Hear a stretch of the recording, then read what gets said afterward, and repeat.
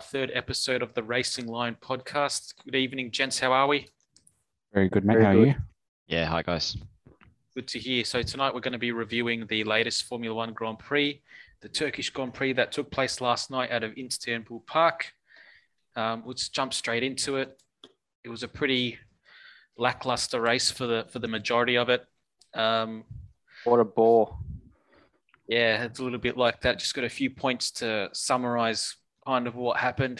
I feel like it was the Carlos Sainz masterclass of passing for the majority of the race. Apart from that, there wasn't a whole lot going on. Charles Leclerc kind of showed why Ferrari had so much pace over the course of the race. Obviously he tried to stay out. It didn't work out, but Ferrari on a whole were pretty fast all weekend. Bottas obviously won, which isn't a surprise. Mercedes had the pace all weekend, and it seemed like Max was just controlling the race throughout, kind of a fairly risk-averse strategy, as long as he stayed ahead of Lewis. Hamilton made his way through the back of the top 10 fairly easily, but it became a little bit more difficult for him as he got to the front. He made some great moves on the outside of a few people with the extra downforce that he had. Perez did exactly what Red Bull have been looking for ever since Daniel Ricciardo left. And I think it's safe to say that if Verstappen wins by less than 4 points, he has some part to play in that championship. McLaren and Aston Martin were in limbo for the majority of the race, kind of weren't doing a whole lot. And I think, interestingly, Ocon made the top 10 by not pitting. But when looking at his tyres at the end of the race, it kind of vindicated Mercedes and their position to bring Hamilton in. And I think it just proves that they really couldn't afford to have him getting a puncture with, only 6 rounds to go. So I think they were a little bit risk averse as well, and just thought they'd take their medicine and make sure that they got home. It leaves us with a 6-point lead to Verstappen in the Drivers' Championship. The battle for third that we were talking about in our last F1 installment between Ferrari and McLaren is down to 7.5 points, which is great to see. And with 6 rounds to go, it's all to play for. So it wasn't the most entertaining race by any stretch of the imagination. I think the rain and the fact that a dry line wasn't really developing kind of ruined the race a little bit. The fact that everyone was just kind of staying on the inter and no one could perform undercuts or things like that. But let's move into the surprises and disappointments of the race, and we'll start with you, Harry. What were your takeaways, mate? I just want to mention the fact that Ferrari had the best team radio I've ever heard. Charles Leclerc radios through to the team, if I stay out, where am I going to end up? And they say, if you keep Bottas behind, you'll be P1. That epitomizes Ferrari for me. That is the best team radio ever. But my surprise straight to the point. Oh, mate, it was like, thank you, thanks for that. Surprises. I was opposite to you, Anthony. I thought Mercedes could have kept Hamilton out. The data suggested that the Inters took 3 or 4 laps to get in the window, and if the Mercs wanted to change him, they should have brought him in earlier. They should have been more forceful with him. They went through a phase where it took them a while to get him heated, and then they were graining a bit, and then they came good. And I think they just brought him in way too late. I've put something on our Facebook chat just for everyone to have a look at. Karun Chandok put a picture on his Twitter showing Hamilton's tyres, the ones that they swapped out. Have a quick gaze, but if you look at them, they're actually really, really worn, and you can see the carcass starting to come through. So I think it was more just a precaution that Mercedes just did not want to lose any points in this race. Like, they knew they were going to be behind Max now, just damage limitation. Even I read something this afternoon, about Toto Wolff saying to win championships, you just need to cut your losses some days. So I think that was really what it was. But those tyres were pretty worn. Just to cut you in. Sorry about that. I agree. I just think they should have brought him in earlier. Like, no doubt they needed to change him. I just think Yeah. with the data that they got from Danny Rick, because he stopped, he was Really the first early. one to stop. His pace wasn't great for the first 3 or 4, and then he started catching the cars in front. Yeah.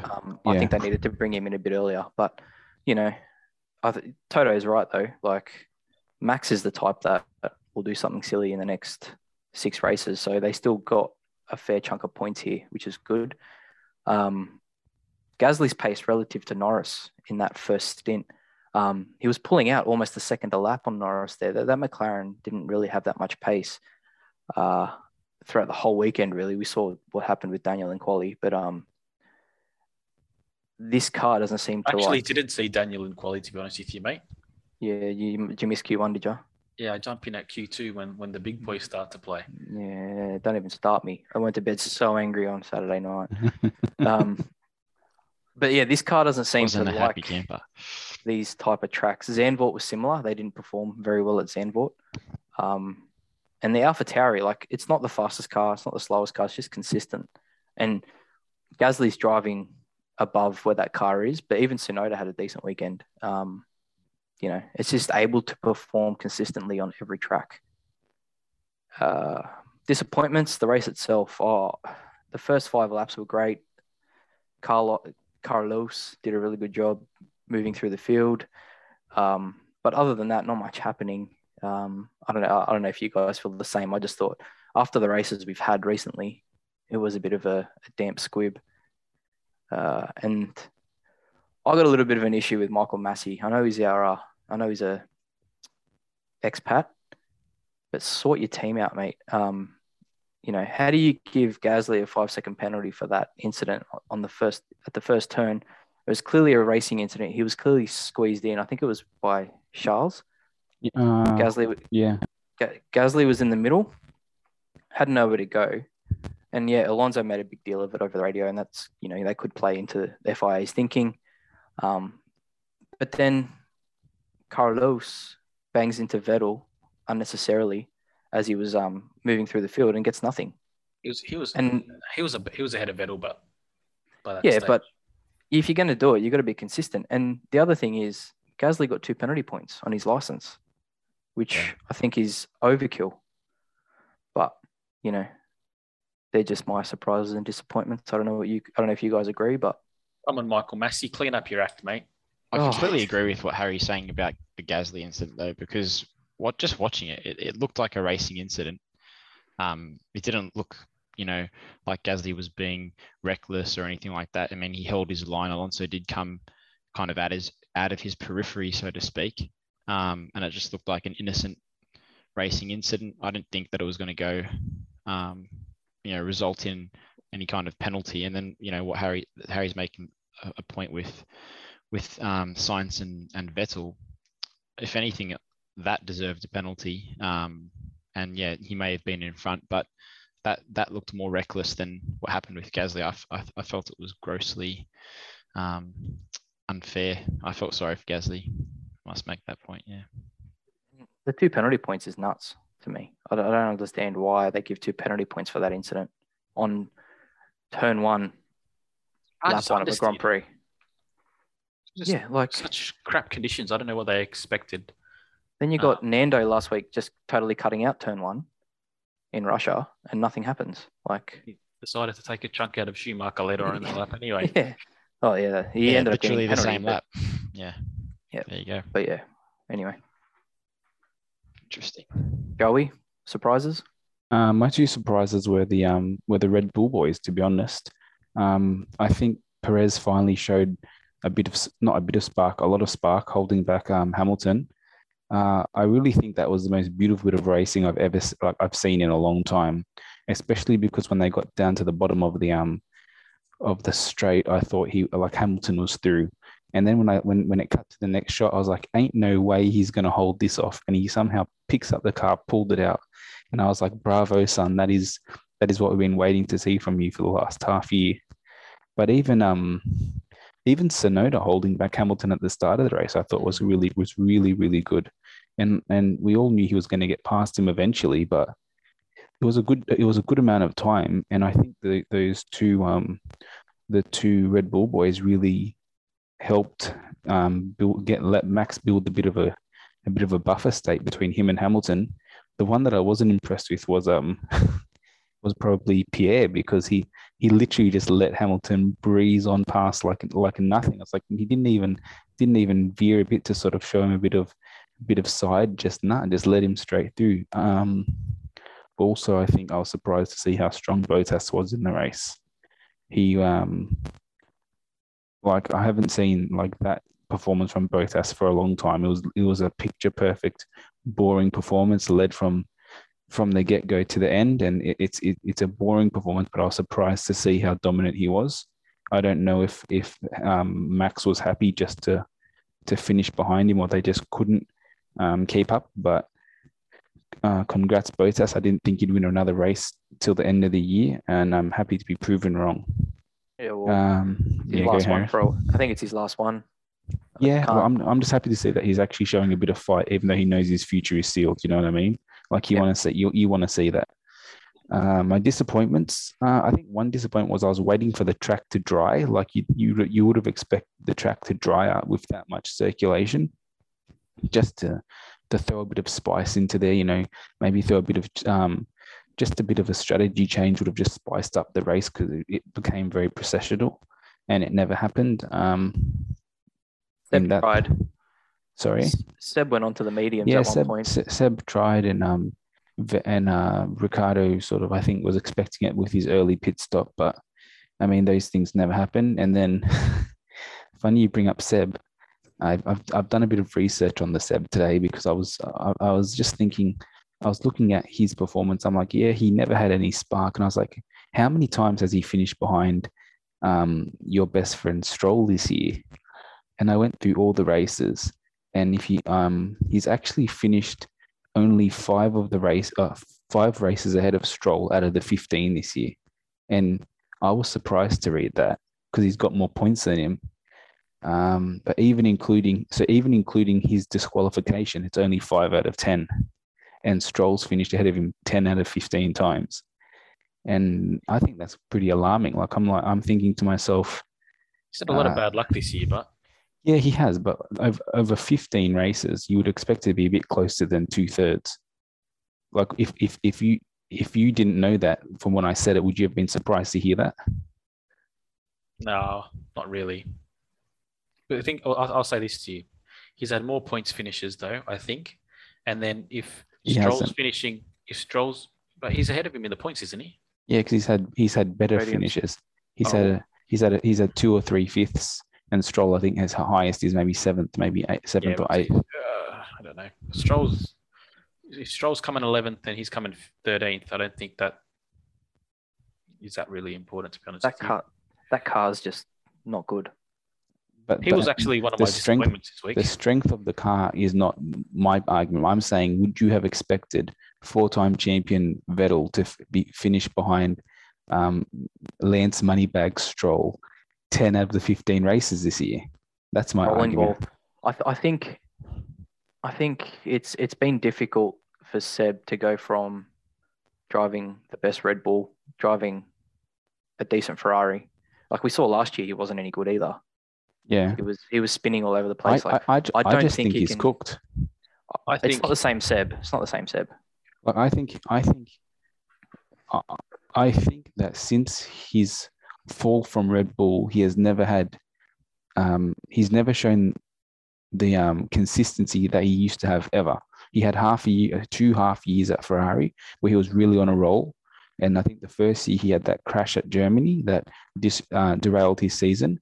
And since then, he has not looked the same.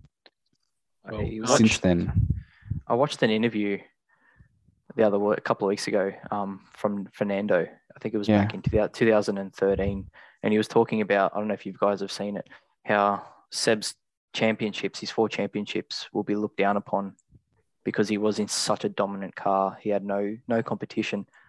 And is that something we need to start talking about? Yeah. Who said that? Alonso. You could make the same argument for Hamilton. You could say that Fernando was his biggest competition those years. Like those years that Seb won in the Red Bull, there was one year that we had 9 winners, different winners in the first 9 races or something. I think he just meant the period of time. There Maybe. was that. Yeah, there was a couple of years in that 4-year stretch where there were other cars that were close, but yeah, Fernando, he said in this interview, I can't remember who it was with, that Seb's titles will be looked down upon in the future because that car was so dominant and he had no real competition. And Fernando was getting results in that Ferrari that he had no right to get, let's be honest. Yeah. But that's, I think, why he's also saying that, because Fernando, as much as I love him, loves to say things that make his exploits look even more amazing. But if you look if at that car was so dominant and Fernando was racing the Ferrari, it just makes him look like he was. But if you look at Fernando this year, you would say uncategorically that he is better than Ocon in that car consistently. Yes. But Ocon's got the win. You know what I mean? So the same argument I'm making with Seb is Seb's got the higher points tally, but on a like if from the eye test, you would say that I wouldn't say about Stroll, to be honest, but I'd say Alonso has raced better than Ocon for the whole year. Yeah, I think. Sorry, just to interrupt you. I think that I see where you're coming from. Here's where I think it's interesting, though. If you take that Stroll versus Vettel scenario, and you put that same scenario in Red Bull, where there's an existing driver and a new driver this year, I think you would have a very similar statistic between Verstappen and Perez. And if you look at McLaren with DR and Lando, you're going to have a very similar statistic there as well. And even if you were to look at Ferrari, even though Sainz has done really well, I think it's going to be pretty similar as well. But if you look at everyone you mentioned just then, DR has been spoken about as a world title contender before. You look at Sainz has been considered one of the best young talents many times before. Then you look at who was your other team? Red Bull. Red Bull with Checo. Checo, we know is a proven commodity. He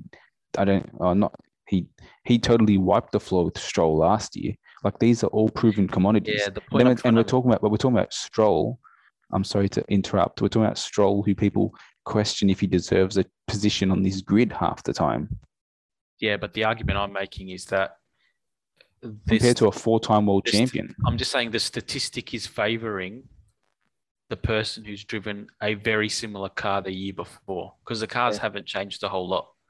No. It's a very much an iteration from previous model of the car, more so than any season before that. And we're seeing that the driver that has stayed in the seat from the previous year is performing on average a lot better than the driver that is new to the team. So I don't know. I don't know. But if talking about the eye test as well, if you didn't tell me that stat, there's no way I would have said that Vettel hadn't performed better than Stroll, because when you look at when Aston Martin have had any decent positions this year or have performed and done anything of note, it hasn't been because Stroll's done anything. And if I had one negative that I took away from this race was I kind of thought that this was Stroll's chance to actually remind us again that he's that he exists, that he's a good racer. It was a wet race. He kind of made it to Q3, which was good. But apart from that, he really didn't do a whole lot. I don't know. That was. I was actually looking forward to this race to see him prove me wrong, particularly after what we said about him last week. I think this race was the weirdest wet race that we've had, because our better wet drivers, none of them really were able to move up, except for Carlos. But Carlos, but other than that, like you would have expected George to go up a bit more. You would have expected maybe Stroll to move up a bit more. You would have expected Hamilton to move up quicker than what he was. I mean, in the end of it, like even listening to Sonoda after the race, he said that little that race he had with Hamilton at the start totally shot his tires for the rest of the race. You know what I mean? Like it would have been weird to have a dry race, because that much wear on a wet track, that track must have a lot of wear problems. I think also what happened was people were obviously waiting for the track to get drier, so they were managing their tires for so long in the expectation that the track would dry out, and then they could obviously just do that one pit stop and finish the race. And then obviously when it never dried out, I think what we ended up seeing was, the better part of 30 to 35 laps of just people managing the tire till they got to that pit stop window. And then obviously once the track never dried out, that's, I think, also what made the race so boring. Because if it was a fully wet race, or it started raining again and there was some kind of certainty as to what the future of the race would look like, I feel like people would have been less hesitant to use the tire. But obviously because they were expecting it to dry, and the fact that it never did dry kind of meant that everyone was just kind of holding station until they could get that into that pit stop window and then make something happen there. And then obviously the most interesting part of the race was actually when people started going onto the new tire, like Harry spoke about earlier, and the initial lack of performance because of the edges of the intermediate before they kind of disappeared as the tire wore down. That was actually what made the most interesting part of the race, and that's what you would normally get with the different levels of performance in tires. But for those 35 laps, when everyone kind of was just holding station, waiting for the dry line to come that never came, it kind of just killed 60% of the race. And that's pretty disappointing considering the track that we were racing at, and what really could have happened on such a good circuit for overtaking and heavy braking and things like that. Which I think segues us into Michael and his love for this Turkish Istanbul city circuit. Look, I just Turkish delights. I wasn't sure if Anthony just wanted to analyze the whole race by himself at this stage. Like, you may as well, mate. You've been speaking for the last 2 minutes, so just keep going. I mean, what's the point of even making these notes here now? But look, in all seriousness, I enjoyed the race in the sense that I didn't watch Hamilton win. I thought it was going to be a boring race, to be honest, after watching the first two qualifying sessions. But I just thought Hamilton was going to walk away with it. And then when I figured out that to diff that it wasn't a boring race, to be honest. when he ended up starting where he did, I thought, okay, this could get interesting here. But yes, like Harry said, I found the actual track. I haven't really, I'm not going to lie, I've never really watched a race there. Maybe I did back in the day, but I definitely couldn't remember it. And I just found the track really cool. But there's tons of overtaking areas in this track, particularly the last 2 or 3 corners, that little sequence of really tight corners before the main straight. Really cool. The first corner, I like how it swept right. It was like Interlagos. Yeah, very similar to Interlagos, even very similar to maybe not the hairpin element, but the start of Coda that we saw last week, like a sharpish left, followed by a long right. So yeah, it was pretty cool. Like I said, the turn 8 was just awesome. The shots they were showing on the TV were incredible. The pace that the cars were taking that section of the track, I just found that part of it really cool, particularly in the wet. So just from a viewership point of view, that was pretty cool. But look, in terms of my surprises, I was actually surprised that the race was relatively clean, considering the conditions. Obviously, it wasn't as wet as it could have been, but it was wet enough for the cars to move around a bit. And after the start of the race, when Alonso went spinning, I thought, here we go, this is going to be, full of incidences, and we're going to have lead changes and whatnot. But yeah, very surprised that given those conditions, it was as clean as it ended up being. The point's already been made, but I initially thought Alonso was pretty unlucky to spin, but then when Gasly got given the penalty, I completely changed that opinion and felt really sorry for Gasly. I think that incident, though, could have been much worse than it was if Alonso's car had come back and hit Gasly on, after his car had made that revolution. You kind of saw the front of the car just miss Gasly. I think if they come back and hit him, it would have been chaos there. So it was actually quite lucky that he spun off the way he did with minimal damage. It wasn't really much of an issue. He got back onto the track and then ended up having an incident anyway later on that lap. So that was a surprise. Ferrari's race pace was surprising for me. We saw in the early race how quickly Sainz moved through the field. He was on a mission there, and Leclerc was very consistent during the race. I think he kind of fluffed his line, so to speak, at the end there. And that funny radio communication was about as interesting the end of his race got. But I thought for a second that he could have won the race, but then obviously his wheels completely left him. So yeah, that was a little bit disappointing, I suppose. And that leads into my disappointments. And I think my biggest disappointment, given the way McLaren performed last week, was McLaren and Daniel Ricciardo in particular. I think he had a very ordinary qualifying, as we all know. Harry was not happy at all. I remember flicking on qualifying on Saturday night to see Q2, and he was already out. So I didn't actually get to watch him qualify, but massively. You turn it off after that, or you watch the rest of it? No, I watched the rest of it, but it was disappointing because I actually really liked Daniel Ricciardo as opposed to Jack Miller. So at least you like one of our natives, mate.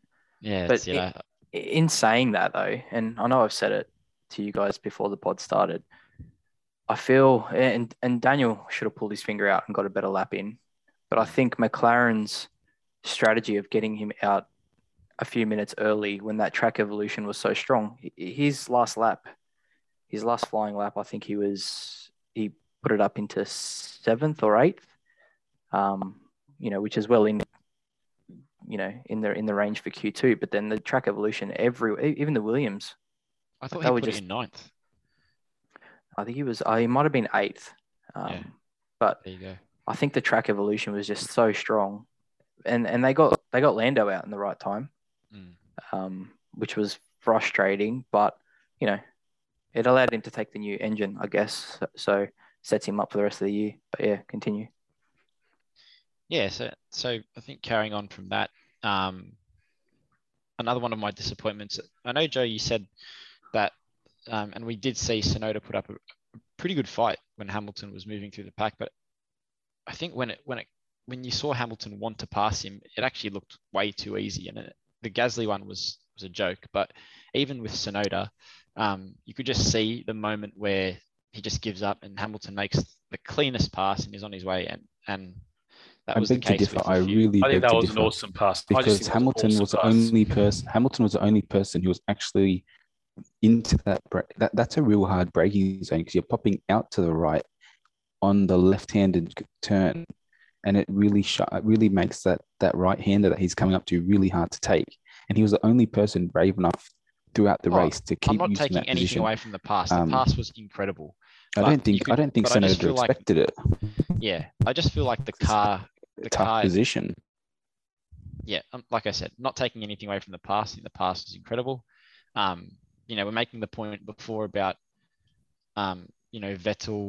Alonso commenting about Vettel's championships and him having a superior car. I think in that instance, apart from the superior racecraft, when it comes down to it, the car is so far ahead of the competition, and I just feel like you could see Hamilton catching him everywhere, and he's the world champion, he's an awesome racer, but I just feel like into corners, out of corners, the braking, the Mercedes just has it all. So when he does make the pass, it's no contest. It's not like there's a bit of a fight going on. It's just it's done really. And the only time we saw a little bit of give and go was with Perez. So that was a little bit disappointing for me.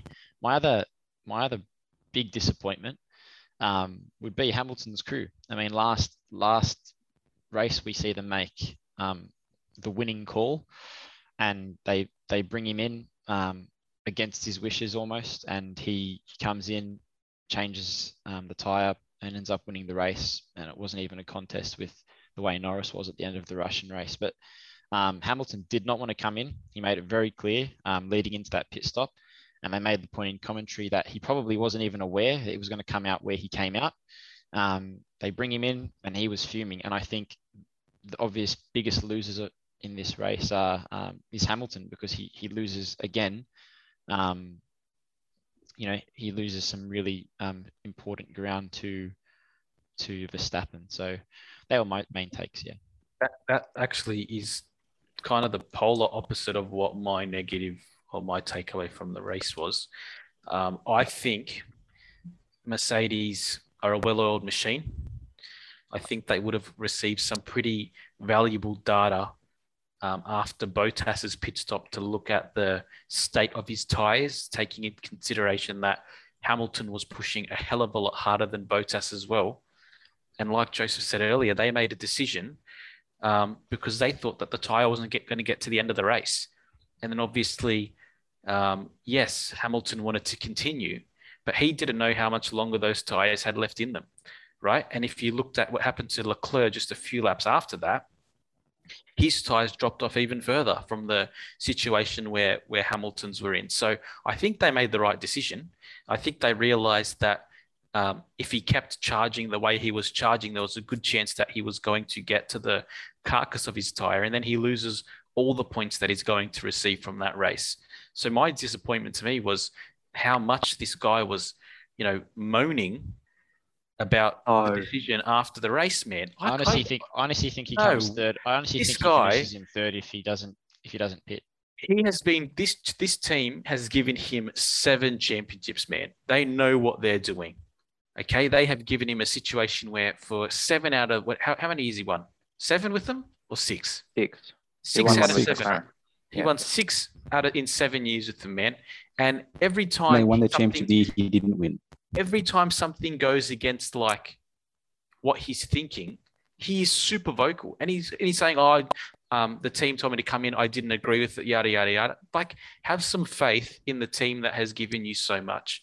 That was one thing that really annoyed me about Hamilton this week.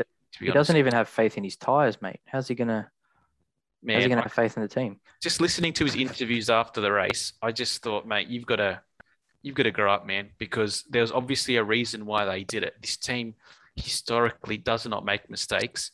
And every time something happens that isn't to his liking, like on a good race weekend, prejudice get in the way here, mate. On a good weekend, he's indecisive at the best of times, and he's always a worried, scared. Oh, how are my tyres going? How are my tyres going? The team makes a decision for him because they have some data that he doesn't have access to, and after the race, he's just, mate, poor form. I think Mercedes thought it was going to start raining towards the end of the race. I genuinely believe that. Did you look at the picture I put on the chat?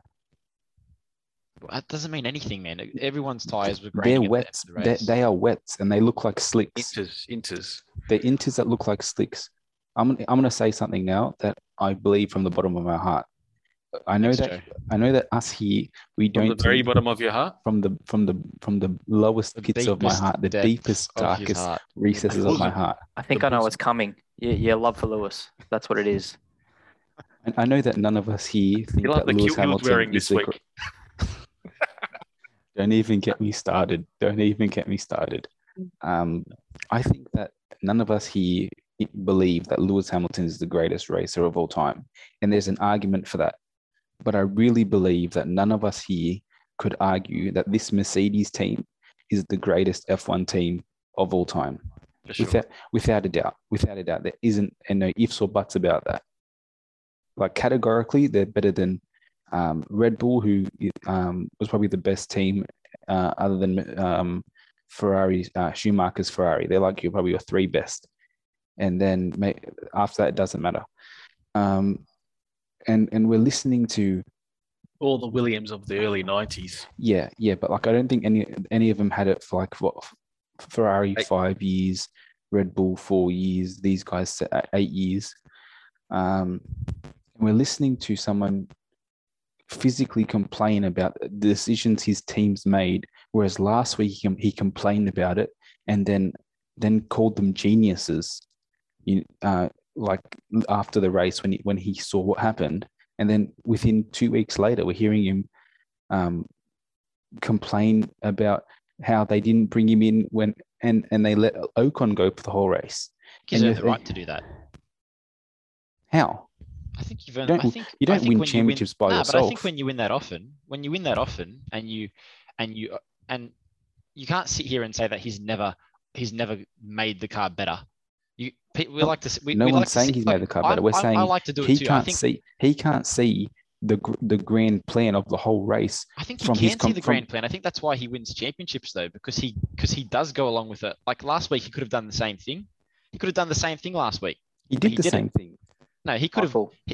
I think you're talking absolute rubbish. Michael. No way. I think you're talking absolute No. rubbish right now. Sounds like you're talking about the Messiah. Nah, look, Rumor has it that you're growing dreads. That's what I'm taking from Look, this. I dislike Hamilton just as much as everyone else here, Michael's but I feel like premiering sometimes we his don't Scottish give him kilt enough credit. next week. We don't give him Listen, enough mate, credit. I think I'm not taking away from him. I'm just saying, if a team delivers you a victory last week that you didn't foresee coming yourself, why in 2 weeks' time, when they obviously you're upset, you think a podium's on the cards, but as Toto Wolff said yesterday, I don't think it was Toto, I think it was Lewis's team engineer. You don't win championships by rolling the dice. You win championships by taking the best case scenario at the end of the year. I mean, if his tire had blown and he lost all his points, there goes Max with a 15-point lead.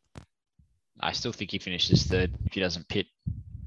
I think you're talking absolute rubbish. His pace before the pit stop was better than after the pit stop. So I don't know what. Yeah, because Harry's explained that we're not disputing the pace. We're disputing the actual life in his tires. Well, you know that when a tire wears out, I'm going to explain something to you. When a tire wears out, it pops. Do you understand that?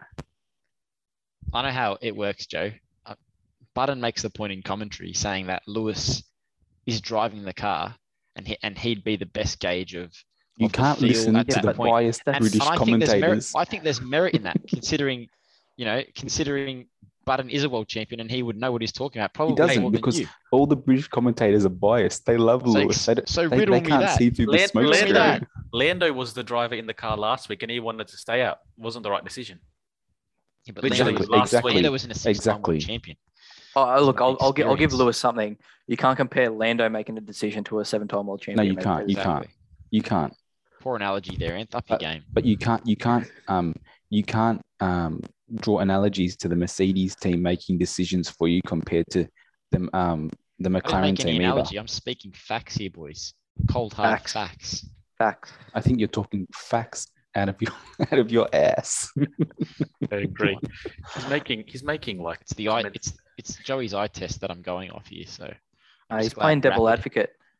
Yeah, look, someone has to. You got to stand up for his boy. So look, he's definitely not my boy, but I found the end of the race and indecision, like Ant said, there was the only consistent thing about that race was the weather, and the weather was just so I feel like it was so tricky. Teams were so indecisive, and it just wasn't wet enough to go on to wets, and it just wasn't dry enough to change from the inter. So that was fascinating, at least because the race wasn't. After this pod, can you put up that picture of the tires on our socials just so everyone can see the state of those tires? Yeah, I'll put up a poll. Who's right? I think just to finish this section, man, like Michael's talking about Lewis Hamilton, like he's been driving this car off its wheels for 7 years, man. I feel like if William Wallace was driving in a kilt, that Mercedes, he'd probably get a few championships as well. How long have you been? How long has that been in your head? Just wanting to say that for the last 10 minutes. Oh, William Wallace would have killed this guy. Why don't you just pontificate to the end of this pod like you do for the start? Oh, I'm going to be on for 2 or 3 minutes just quickly talking about the race, boys. 20 minutes later, after the whole race has been analysed, he finally throws to one of us to give us our disappointments. Goodness, I don't even know why I bother showing up. Joseph's explaining to me how tyres work. Mate, it's always good to have an amateur opinion in the podcast. Just educating our listeners, Mikey B. Just educating our listeners. I understand. I'm happy to sit here and take my medicine. I just like you said, someone's got to be the devil's advocate sometimes. I agree. It's good. It's always good as well. So, hey, throwing back to you. Yep. Interesting news in Formula One this week regarding Red Bull powertrains and obviously the collaboration with Honda and what that means for Formula One. Yeah, so Honda came out earlier this week to confirm that their arrangement with Red Bull for next year, Honda will be consultants to Red Bull powertrains. So Honda's kind of still going to have their foot in the door, and as Honda does, may flitter in and out of the sport over the next 10 years or so. But the greatest flitterers oh man, always leave it when their cars get good. Braun GP, love it. So more info is coming out about the 2026 engine regs. It's looking like VW, Volkswagen Group are going to have both Porsche and Audi. That's the rumors in Formula One. And the rumors are that VW are going to invest in Red Bull powertrains and brand it as VW Group powertrains. So with the new Concord agreement that came out last year, what the Tims did was ensure that prize money, etc., was evenly spread instead of 70% going to Ferrari, then everyone else getting the scraps. It's also to help ensure existing teams up until 26, like Haas, who was, at the end of last year, I don't think he was that keen on continuing for that until this agreement was reached. Can we just stop and think about Ferrari for a second and how much money they get and they still can't get their stuff together? I love Ferrari for that reason. I absolutely love Ferrari because this sport wouldn't be the same without them. All that money to produce a fuel flow irregularity. Yep. And let's put it this way: if they had danced around the rules and beat Mercedes, we'd be praising them if we wouldn't know how good they were. And then you see how much they've invested in that little that engine roundabout, and then they've got it taken away from them. They've been nowhere. You know what else I love about Ferrari at the moment? Mattia Binotto. He really is Wes Wally. He's not even turning up to the races anymore. Hey, bring back the Milicale. That's all I say. Well, he's there now. He's just in charge. Could I touch on just quickly what you're saying about those Honda power units today? So I was just doing a bit of reading on my lunch break, and apparently that power unit was meant to be introduced next year. That was the plan for the last couple of years until Honda made the decision to leave. And Red Bull and Honda made a plan to bring it forward to halfway through this year. So they have half a year to test it with this new MGU they've brought in, because if they brought it in at the start of next year, they wouldn't have had the full Honda expertise to work out any kinks with that MGU. So that's the reason why that's come in half a year early, which I thought was, number one, interesting, but also good on Honda for actually, help, like actually spending some more money to speed up that process to get it in the car, so they could actually test it before they put it in the hands of Red Bull, which I thought was interesting. I didn't know that they'd put that MGU in the Toro Rossos as well beforehand to get more testing on it as well. And apparently it's the MGU there's a 5 kilo play on how heavy it can be.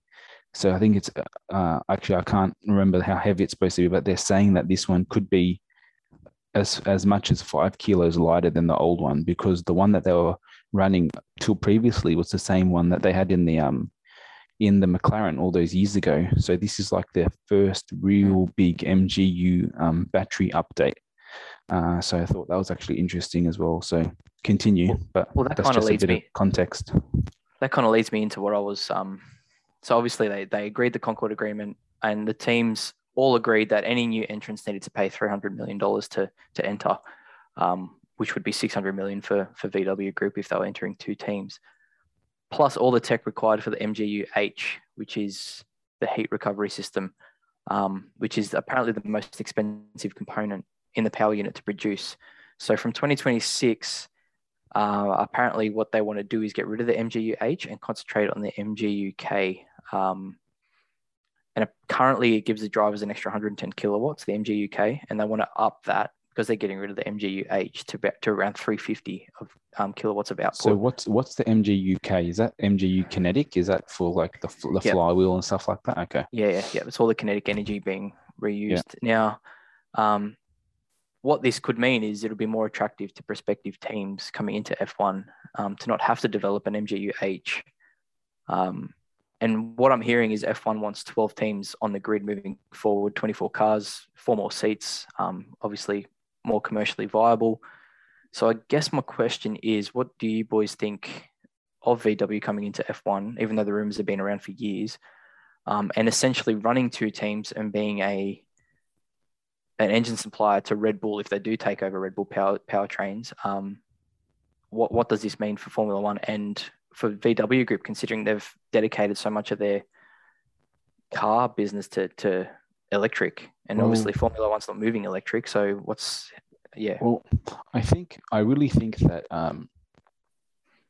Formula One being the way that Formula One have grown their hybrid is other than Le Mans racing, like the Le Mans hybrid cars, the prototypes has been the you've seen the biggest advancements there, and you would expect it with the money that's being spent. The one thing that I find interesting with what you're saying about VW Group is who are the teams they want to bring in. They want Audi and who? Audi and Porsche. Yep.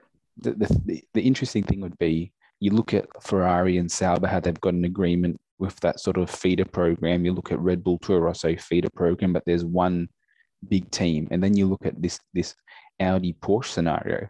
They're both massive OEMs by themselves. So would they be running a feeder kind of system, or would they both be pushed? Would they be pushing both of them to be sort of their flagship? If you know what I'm saying. Like, even you look at the news this week that Andretti wants to get into Formula One, and I would think myself that if Andretti wants to come in, he said that with the cost of running a team to be cheaper, making alliances, I think that he would fit like a glove for a Mercedes, for a McLaren partnership with his relationship with Zach Brown. Like you would see that as a feeder for McLaren, which don't have a feeder, but with this whole Volkswagen group pushing two flagships, it'd be a really interesting dynamic. That's what I would think personally. I think it's going to be slightly different personally. So I think with Red Bull developing their own powertrains, I think by the time we get to 2026 and the whole transition of Honda engineers, moving over to Red Bull over the next 2 years, by the time they get to 2026, I think Red Bull isn't going to want to go back to working with an engine supplier. And if they have success with the Red Bull powertrains project, I can see that continuing, particularly as the engine gets simpler and as they start developing their own idea and IP for their engine. So even though Volkswagen's coming in and there's talk that they've had connection in the past with, the F3 team that they used to have, and obviously being powered by Volkswagen, I wouldn't say that that's necessarily going to happen. The second thing I would think, even though there's the potential for Audi and Porsche to both join Formula One, I think history shows that they've competed in the same championships multiple times in the past. Recent history would show they've done it in WEC and also in Formula E, and they've had very independent and in GT racing. And GT racing, they've had very independent programs, even though they're under the same cloud group. So I would think that would continue in Formula One.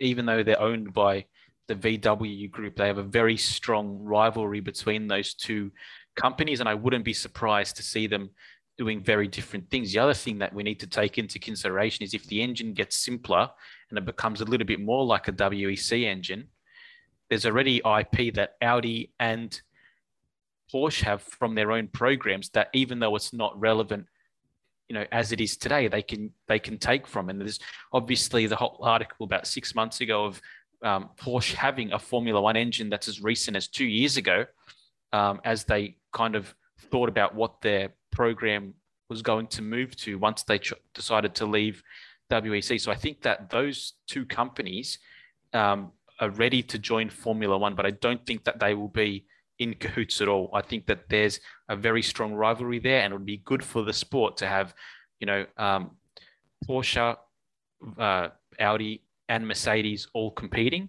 And something else that is fairly interesting to consider with the whole Andretti scenario, it's obvious that BMW have left Formula E as a manufacturer as of this year.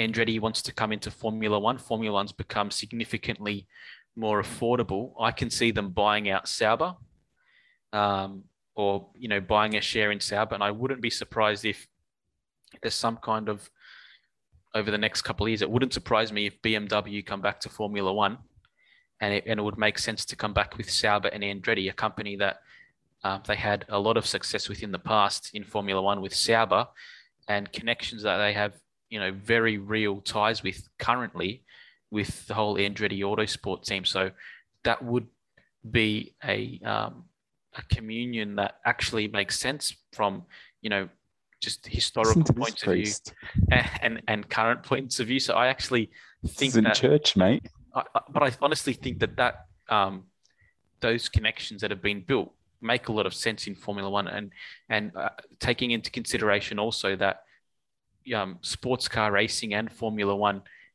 has made concerted efforts to become more affordable.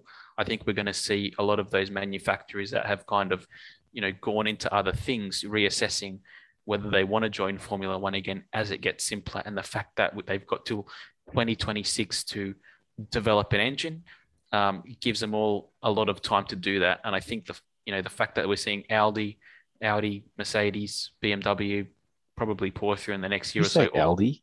I did. Audi, they're both from Germany. It's all the same. Two takeaways I'm taking from what Anthony's saying before he talks till 10:10. German manufacturers never do anything in halves. You see that in every category of motorsport. They're always striving to be the best. And I will piggyback onto what Anthony's saying there. I think it would be awesome to see Audi, Porsche, maybe even BMW, who knows, but it would be awesome to see 4 German engine manufacturers going at it in F1.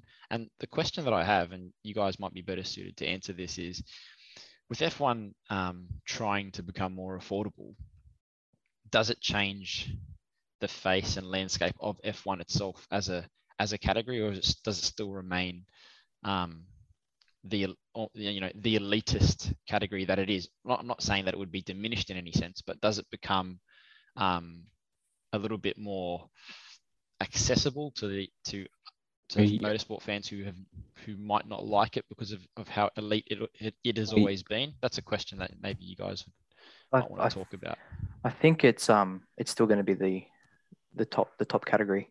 You're using the word affordable really loosely right now, because we're still talking about like $150 million, caps, and like that's insane money still, whatever it is. But the bigger thing I'm thinking here is, like, this is a weird time for manufacturers, where we've got Formula One with a radical change, we've got prototype racing with another radical change, both trying to do the exact same thing, and we've got sort of manufacturers who have put their feelers out into both. Like, you've got Porsche and Audi have both said we're doing prototype racing, and they're both saying, and we might do Formula One. You've got Ferrari saying we're going to go do prototype racing. So they're all converging.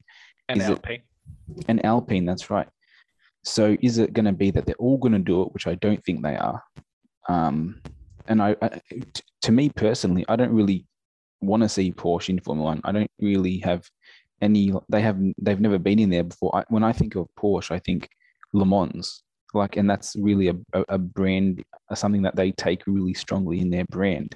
Have Audi?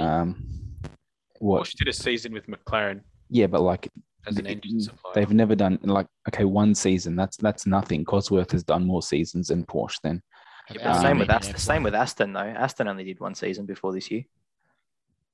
Yeah, but Aston isn't really Aston. Like, they're not building an engine for themselves. You know what I'm saying? So I think when we talk about new manufacturers coming in, I think there really is a game being played here and I really don't think that Volkswagen would want 2 of their manufacturers racing in. I think the money would be ridiculous for them. And the other thing is, too many manufacturers in Formula One never ends well, because they all can't win at the same time. Like, this, you can never have, like, if you look at Formula E, they had the most manufacturers ever in any sport at once. And then within 1 year, they all left, all of them. So Formula E was a bit gimmicky though. yeah, it was gimmicky, but like 1 year they're saying, look how good this is. We've got all these teams coming in, and then within 1 year, and you saw some of them had success and some of them had no success. But yeah, but I also it's a real big juggle. I think you got to be very careful with Formula E when you consider that at the time that all these teams are announcing that they're leaving, there's also news from the ACO, there's news from Formula One about plans to cut costs and to make racing more affordable. I suppose if you can choose to go win Le Mans or the Monaco Grand Prix or the Berlin E-Prix, you're it's not a hard decision. I think the other thing that we need to be smart about as well is, yes, there's a lot of manufacturers, not all of them are going to join, but you need to think that the money that these manufacturers have been putting into either Formula One or WEC far exceeds the amount of money that even Formula One's cost cap is going to be now. So, for example, you look at a team like Ferrari, who have got resources to, for R&D and things like that. I feel like the money that they're saving from Formula One, they're like, let's reinvest it and get some more exposure and let's go into WEC. The same thing we're seeing with Alpine, or Renault. I think we'll see a very similar thing with Aston Martin moving forward. There's already talks about doing that. So I think that because of the whole cost-cutting measures that these competitions are taking, but also the fact that there is some level of similarity and convergence between the engine and the electronic hybrid system that both competitions are employing now, is that there is some chance of taking some of the R&D from Formula One into the sports cars, and potentially even vice versa. So I think that manufacturers could do both and receive the benefits from more exposure, potentially more prize money, and then kind of cross-pollinate between their two teams. Before I lose this train of thought, so there was a like a car show this week, and a big international car show, and Mercedes was showing off that was it called the Project One, that AMG One, that amazing Formula One hypercar. So piggyback what you're saying, do you think that because both championships have got quite a bit of alignment, that we could see, like, especially now that Formula One engines have become a lot more durable, that we could see like the use of componentry from each of them sort of merge into one, especially now that Formula One and prototypes have all gone down this downforce created underneath the car and leave the top for show kind of route. Is that what you're sort of 100%? piggybacking? I think it 100%, and I think it's similar to what the landscape of racing looked like in the late 80s and early 90s, where we had Formula One and GT1, where even though there were different categories, very different categories, there was still a lot of crossover that could take place. There were teams that were able to take an engine from a Formula One car, strap it into. Was the BMW that won Le Mans, did that have the Formula One V10 in it? I think that was before they joined Formula One. It might have been. They might have actually built the engine for Formula One and then not gone into it at the time. But there was Ferrari did it, McLaren did it with the McLaren team, and obviously the GT1 that they went and raced in Le Mans with as well. So I think that it's kind of coming back a little bit more to that era, and particularly when you see the convergence of the rules somewhat, it makes a lot of sense. It makes a lot of sense that there would be some level of parity, but some level of sharing IP between a company, but between race teams, if they thought that there was some level of performance to be made from it. What a time to be alive. All I know is it's going to be old school rivalry, Britain versus Germany. And it's going to be great for motorsport as a whole. 100%. To see more manufacturers, to make it more affordable for them. The more brands that we see, the better it's going to be for all of us. More merch we can buy. Exactly right. When was the last time F1 had more than 3 cars going for the championship? 2012. You had Raikkonen. Was that Raikkonen? You had Hamilton in a McLaren. You had Vettel in his Red Bull. You had Alonso in a Ferrari. You had Raikkonen hanging around there in his Lotus. Webber was doing well. We had 9 race winners in the first 9 races or something like that. It was tight till too long. It's too long ago. Mm. It's too long ago. It's actually crazy to think. I was thinking about this today. How long it has taken everybody to catch up on the head start Mercedes took on this last generation of hybrid engines, and they still haven't caught up. No, they haven't caught up. But like we're now seeing the fruits of this new engine just before we're going to leave it. You know what I mean? Like this has been, in terms of even just the midfield battles, like it's blurred the lines between midfield teams and back teams. Like you see Williams actually pushing into the top 10. The only team that has been abysmal this year has been Haas, and we know that they're not spending any money this year. So like it's taken how many years? 8 years for we finally seeing the fruits of this new, or not new anymore, 8-year-old hybrid engine era, and we're getting rid of them next year. Mercedes had changing the cars. Mercedes had such a head start because they were able to tap into the electric truck market with their trucks. You know, a lot of the technology was already being used in their long range trucks. They were able to adapt it to fit the regs for Formula 1. But they also made the decision, because they weren't in the championship at the time, like in the hunt, to say we're not going to develop this car anymore. We're going to jump onto the next car. But then even still, like you look at how much their car still has changed and how they're just always one step ahead of the curve every year. Yeah. Also making the most beautiful cars. The Germans. Engineering. Das Auto. Das Auto is Volkswagen. A good place to wrap it up, don't you reckon, Ed?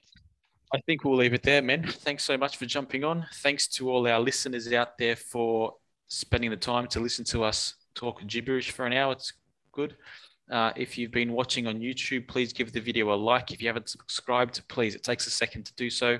And also, if you're listening on any other platform and you have any friends, people that might be like-minded, who might be interested in the podcast, please give it a shout out. Please get them to like and subscribe. It will be greatly appreciated. Next week, we've got a slightly different podcast coming up. We have an interview with a young Australian driver who's gone overseas to try to make a career in Formula One. He's recently returned to Australia to race in S5000. That is Joey Mawson, who won the most recent championship. So please be prepared for that, and keep looking at our socials for any updates that might be coming up. Thanks so much, guys, and have a great night. Vote on the tire wall poll that we're going to put up there. H is going to put it on the Instagram. And let's put Michael in his place. That's it, mate. I'm Lewis Hamilton, the Messiah. I didn't need to be put in my place, but like if you want to do that, go ahead. Someone just has to